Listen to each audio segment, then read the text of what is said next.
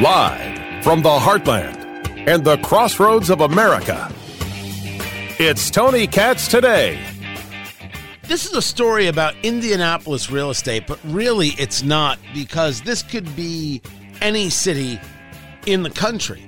Any city in the country that has noticed that people aren't coming back to work, and the office space that was so prized just 4 years ago is now an albatross hanging around the necks of companies who realize they're never going to fill that again. That's just not the way the world is working. Tony Katz Today. Guys, good to be with you. Glad to be here. The phone number, 833-468-8669. Find everything, tonykatz.locals.com. In the IBJ, Mickey Shuey reporting, who is the real estate guy. Salesforce is giving up 25% of its space in the Salesforce Tower, which was the Chase Tower. It is the tallest building in the state of Indiana, which, by the way, freaks me out. That's the tallest building? That we can do better than that. We can do better than that. I want giant buildings built. Who are you going to fill them with? That doesn't matter. It's like China. Just build buildings one after another. Ping, pow, ping. Put them up. I want a skyline that goes on for forever. 3 floors at Salesforce Tower, about 61,700 square feet, are on the market for sublease. That is 24.7% of the 250,000 square feet they lease in the building. That's at 111 Monument Circle, if you haven't been to Monument Circle. When I'm in studio, in the downtown studios, I look over Monument Circle. I look over at Salesforce Tower. I am not a fan of Mark Benioff's. And the reason I'm not a fan of Mark Benioff's is that on a very, very personal level, Mark Benioff, I think, fails the smell test. The idea that you would offer Hoosiers money to relocate because of our position on abortion, but you don't offer the people of San Francisco money to relocate based on having to walk over human feces, never mind the crime of San Francisco 24/7, 365, only proves that ideologically you're wrecked. I mean, you don't have a sense of the indecency when you go about attacking Hoosiers the way you do, and it happens repeatedly with Mark Benioff. And it forces a question, in my view. Doesn't there come a moment where you have to look at the company and say, maybe this isn't the place for you? Now, as a political leader, that's not, of course, what you want to do. You want to find ways to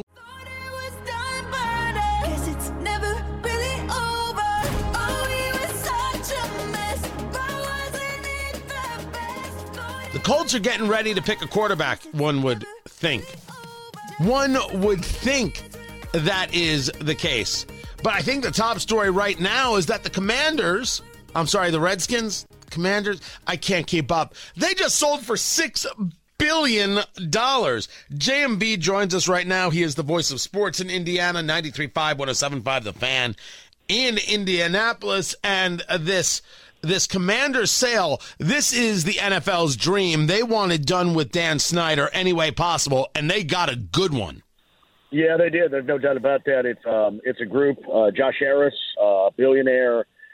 Magic Johnson, I think, the former NBA player, is a part of that group as well. And again, this is just a preliminary thing. And I think there's a group, Tony, in Canada as well, that still has a slight opportunity maybe to squeeze in there. But what you're saying is absolutely correct. They are down the path right now to where the NFL owners and the NFL in general are going to get what they want, and that's Daniel Snyder out of Washington. And, you know, as far as a parting gift, he's going to get upwards of $6+ billion.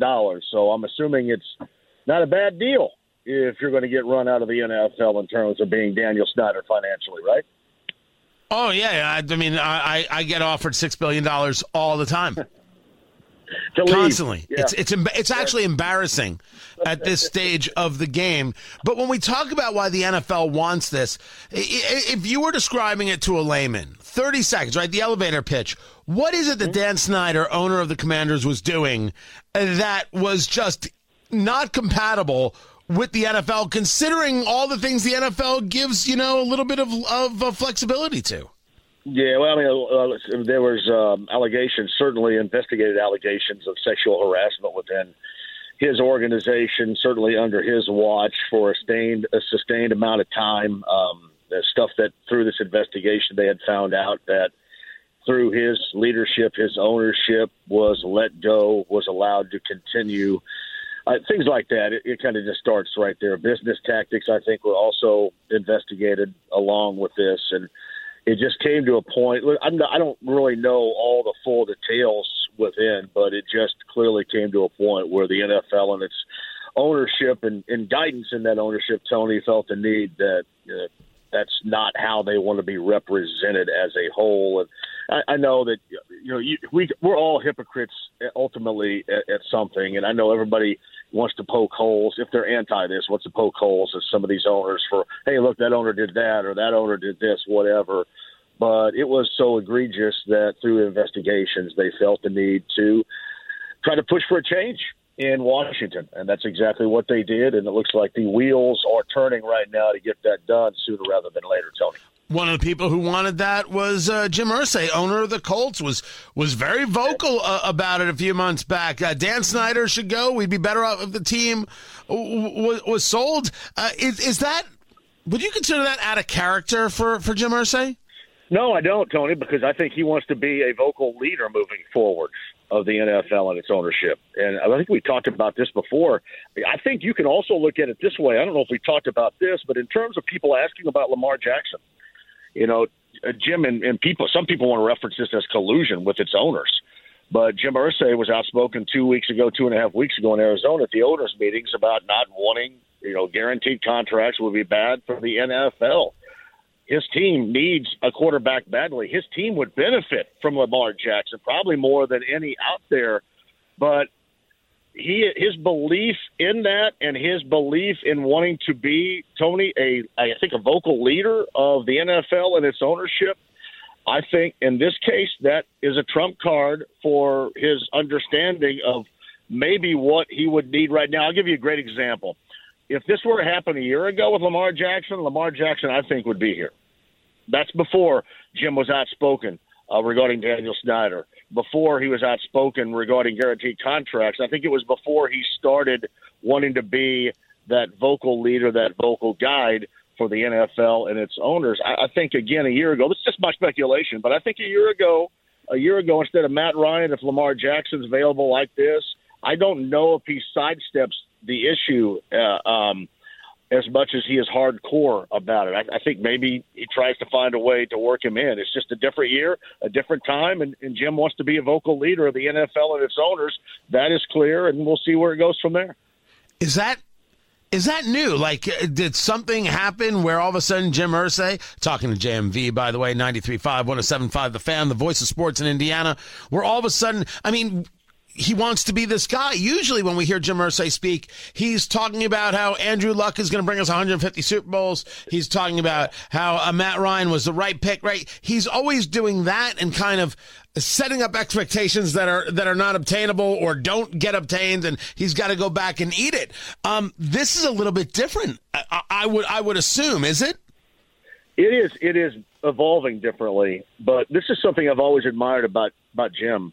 He has so much admiration and respect for the past, for the owners that helped mold the NFL to where it is today. The Hallis family, the Rooney family, the Hunts. You can go down the line of those owners that helped foundationally establish the NFL. He has a great deal of respect. And, Tony, I just think he's hit a point in his life to where he wants to uphold that honor, that respect of the NFL moving forward, and would like to be a vocal leader in that regard. But really, the true grassroots of it does come from just his amount of respect and love that he got from those that built the NFL at those early foundational stages to get to where it is right now. Let's talk about somebody being outspoken. That is Coach Shane Steichen. We heard the audio from that first day with the full team. Was this the kind of talk you expected? Was this better than expected? Did you want more? Where did it leave you? Well, he actually got out more than 5 words. Normally, it's just like, hey, I coach football, and that's what I love. He is. It's funny. People call him this, Tony, all the time, just being about ball, and that's what he is. He may be, I think, maybe longer-winded when he gets used to this right now, but he is focused on one thing, and that is football. Yeah, that's just the way that he is going to be. I don't think he's going to care about anything else. Like when I had him on, I'll give you a great example. When I had him on, I actually listened to a conversation he had prior to me because I wanted to see how he answered questions, and I'm glad I did because he's very short, and you have to be prepared for question after question, maybe 2 down the road for him. And he's not somebody that, well, what do you do in your off time? He doesn't want to talk about that. He wants to talk about football. And I look at it this way, Tony. I think he is the best coach. We'll see how things transpire. But I think he's the best coach for this situation right now because they need a sole focus on building this team back into a winner. And he is all about that. It is nothing else. It is football. It is all ball the time. And, I think that's exactly what this team and probably this organization, if you look at it as a whole, Tony, needs. The organization needs a quarterback. Yes, and does. we have got the draft coming up. Is this team decided on Will Levis out of Kentucky, or am I going to believe the reporting that they're talking to C.J. Stroud over there in Ohio? Oh, they're having a conversation. Oh, they're working him out. Oh, they're looking. Really? This happening? This possible? Tony, there's a lot of misdirection going on, a lot of sandbagging going on. This is routine before any NFL draft. But I will tell you this. I mentioned this to you weeks ago that back in October during that circus of a season this past year, I'd heard that the Colts were watching a lot of Will Levis, and I heard the Colts had a lot of interest in Will Levis. And the interesting aspect of it is I haven't heard anything different, and even beyond that, I'm not suggesting I'm the end-all, be-all of any information. I'm not suggesting that at all, but I haven't heard anything new. And then in the terms of just the rumor mill, you rarely, if at all, have heard anything regarding the Colts. Anything about the Colts wanting to move up to 3. The Colts had no interest in moving up to 1. My philosophy is this. They had no interest in moving up to 1, so you feel comfortable with whom you believe is going to drop in your lap at 4. I think, again, my theory, they want Will Levis. They feel comfortable in Will Levis, and they feel comfortable that he is going to be there at number 4 after mounds of research they have done about the 3 teams, and even those teams, Tony, that could jump in Arizona's pick at number 3 and grab somebody as well. I just think because the lack of the rumor mill we've heard, they feel comfortable where they are, getting what they want at 4 until I am proven otherwise. I believe that to be Will Levis. The voice of sports in Indiana, JMV 93.5, 107.5, The Fan. I appreciate you taking the time to be with us. It's not that I'm going to be upset that it's Will Levis. But if you're going to tell me that it's about, sending out misdirection, engaging in false flags, trying to confuse people, no one's confused. The point is, if we can figure it out, no one's confused in the NFL. They know the Colts want to take Will Levis. The question is, does somebody want Will Levis more than we want Will Levis? And if that's the case, they're going to try to engage something in order to get something out of the deal. Trading up to make a maneuver. Hey, we're going to hint this way. You might want to do this. That's what's going to happen. I don't think that this is not spy versus spy. There's nothing covert here. Everybody knows the play and the maneuver. Now, if in the 4th pick they go with somebody on defense, well, then that's a head fake. That would be a fake, but that's not what's coming. That's not it. The quarterback is necessary. You got Minshew to be the backup. And by the way, I don't think that he doesn't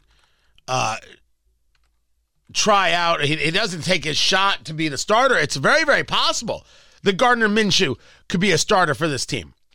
I don't say no to that at all, but he's clearly here to be that backup, knowing Shane Steichen as he does, knowing that offense, and to be helpful to whoever it is that they're bringing in.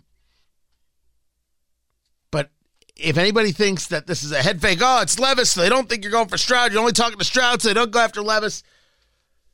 Their answer is whoever they can get, they can get. That's my take. That's my take. I think that's where they're at. We get Stroud, we get Levis, whatever it is, cool by us. Thank you. Do they have somebody who's first? Maybe. But they're just going to deal with what falls. I don't think anybody is faking anybody out here. Keep it here. I'm Tony Katz.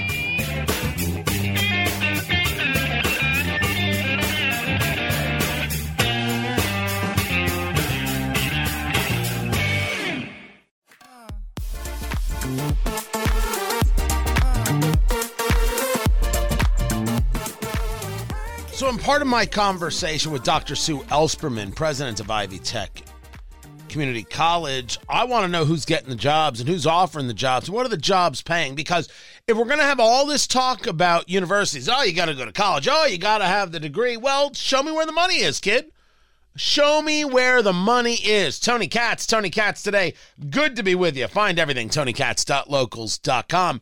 And we've been doing this whole thing on my morning show, Ivy Tech Week, and really, really do appreciate the fact that Dr. Sue Ellspermann was like, yeah, we're in. And we did this whole long conversation, and there will be others. But we really did, I mean, as much as we got into graduation rates and who's graduating and students are trying to attract, and men and women, urban and rural, got into the real meat of the matter. What is the value? Does the university have value? Does the 2-year university have more value than the 4-year? 2-year college, I should say, have more value than the 4-year university? And who's getting the jobs? And it was that conversation that kind of wrapped up our talk of the week when we started getting into the idea of value. Where the value proposition looks different is when you're talking full freight at a residential, public, private, then that's a big investment. It's right? a huge investment. I'm not disagreeing. But there you are trying to sell Ivy Tech against Purdue and IU and Ball State, and they're talking about football games, and they're talking about basketball games, and they're talking about campus life. You don't get to sell any of that. We don't. Mean, you really and truly, I mean, unless there's a campus life thing I don't know about, nope. You don't get to sell that. Is the sell solely an economic one? I'd say economic and quality, because I will tell you, Purdue studied our transfer students several years ago and how they did at Purdue. And our students did just as well as the native students did at Purdue. They graduated on time. They had the same outcomes as those other students. So we know that what we do is high quality, it's affordable, and it gives the student, gives the graduate the career path and the pathway to the future, to a bachelor's, to a master's, to whatever their goals are, that a 4-year institution residential does. I can't compete with athletics or residential life, but that is not what every student is looking for. Did you know that a pretty significant number of traditional 18-year-olds, having experienced remote learning for 2 years, went straight to online education? They didn't go through a 4-year. They're making different choices. So I think we're at a transition point to what happens post high school. Our job at Ivy Tech is to make sure that we're here to be that spot for the serious learner who has a career in mind and wants to get there in the best way possible. And we're going to work with them to get there. Talking to Dr. Sue Ellspermann, president of Ivy Tech Community College.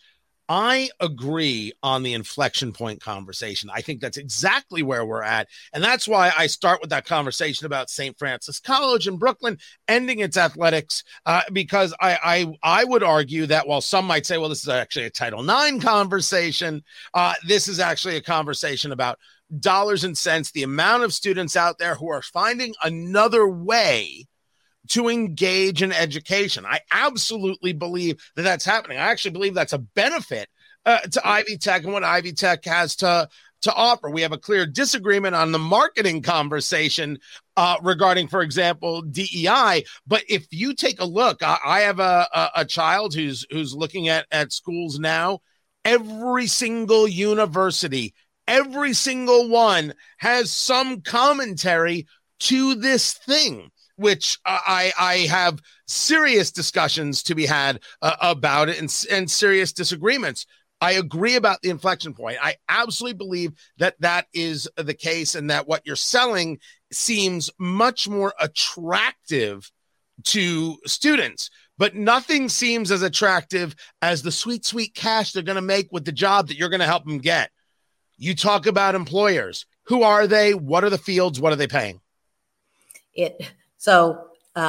Hundreds of employers across Indiana, right? So that could be anywhere from Cook Group in Bloomington to Old National Bank out of Evansville and across the state of Indiana, to Cummins, to Eli Lilly, to, you name an employer, and they are taking Ivy Tech graduates. And in many cases, we're helping them skill up their workforce for the next jobs that are coming. Oftentimes, those are in areas where automation or IT or other advanced industries where there's new credentials that are needed. But we work with virtually every employer in the state of Indiana. And so, yes, we're the place where you can launch and move in to work at that company. We're also the place where that company comes alongside us and asks us to help skill up their workforce. What are the top three? What are the top three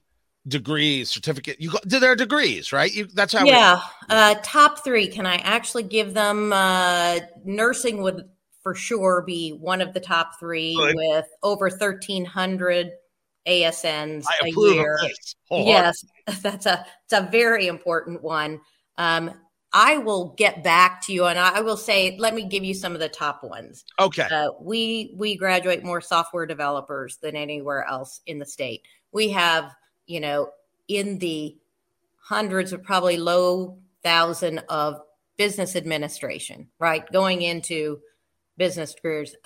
In the IT arenas, there's going to be cybersecurity, welding, hundreds of welding credentials a year, and industrial maintenance, automation and robotics. Think about those. But I know, as I'm saying this off the top of my head, Tony, I'm sure I haven't given them to you in any good order. So we owe you that, and we'll be happy to get you that top 10 list if you'd like to which those are.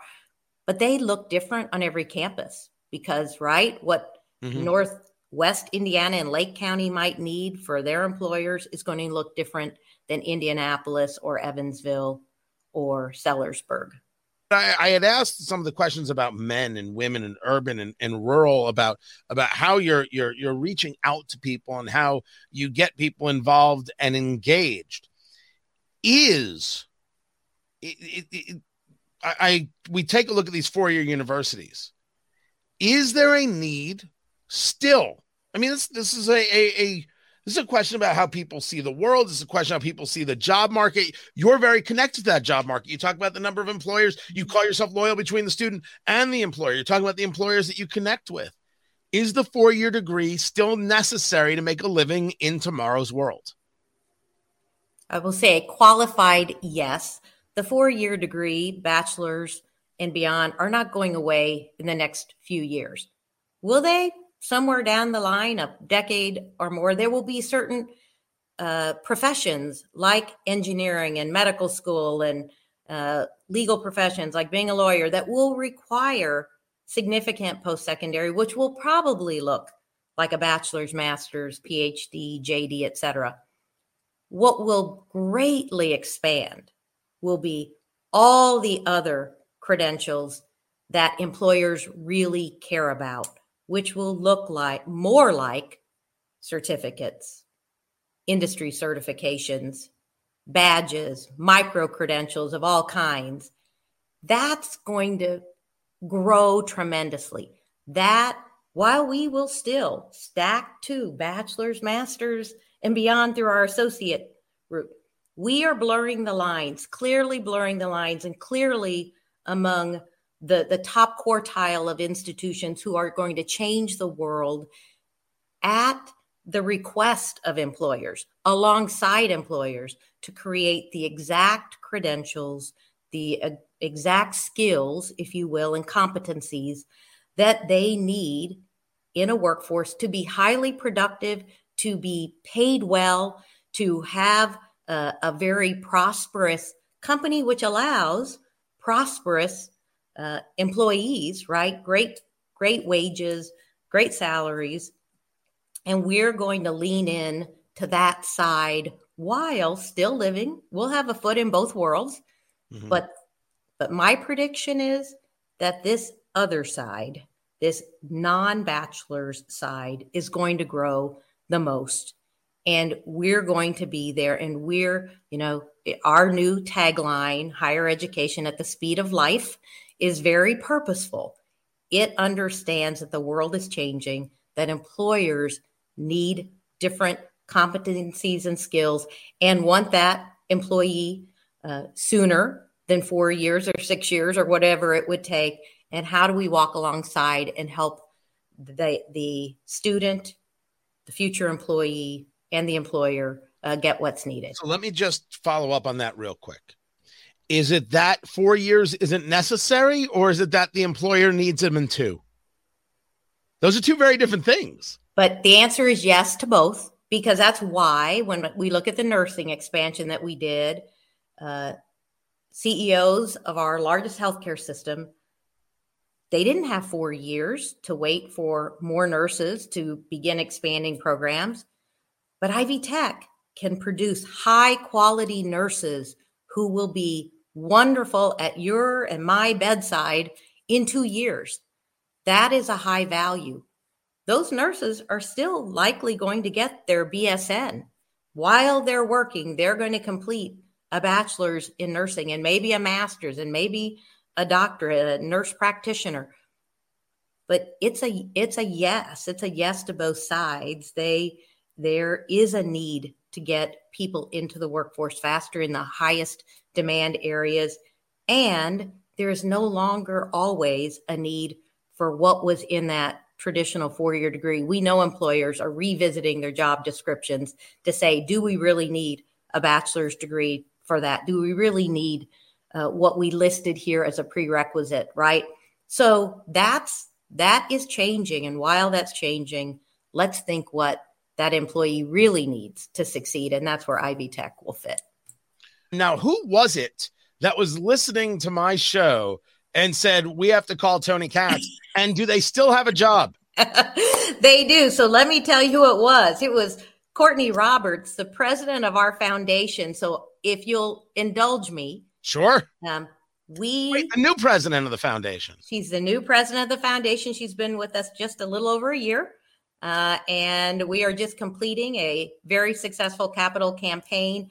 And in parallel, Tony, we are celebrating our 60th anniversary this year. So on April the 11th, we will have our first ever Ivy Tech Day, the Ivy Tech Day of Giving, 24 hours of giving for that foundation. So certainly indulge us to share that with you. On April the 10th, the AES building on Monument Circle will have be lit up green for Ivy Tech to celebrate our 60th birthday. So we're very excited, and I couldn't be more proud about this institution, where we've come from little storefronts across dotting Indiana 60 years ago as that Indiana Vocational Technical College to where we are today. And we have great support in this state.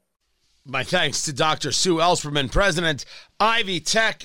I only hope that I'm able to work with them. I've said this now many times. People in our position, people on the political right mainly, I know a lot of people listen to this show, but it's specific to people on the political right.